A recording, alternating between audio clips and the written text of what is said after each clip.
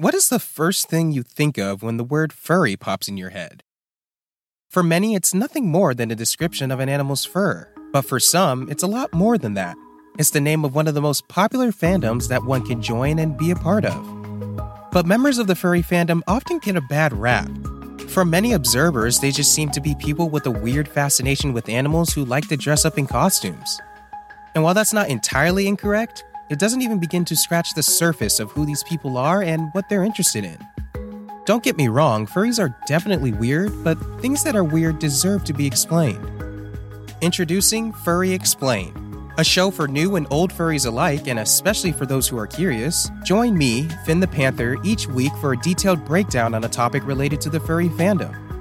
The goal is to cover furries from ears to tail in an effort to provide context and to explain one of the most unique, but often most misunderstood groups of people you'll ever encounter: members of the furry fandom. Oh, and don't worry, that's the only animal-related pun I'm going to make. I know they get old quick. New episodes release every Tuesday, and you could subscribe wherever you get your podcasts.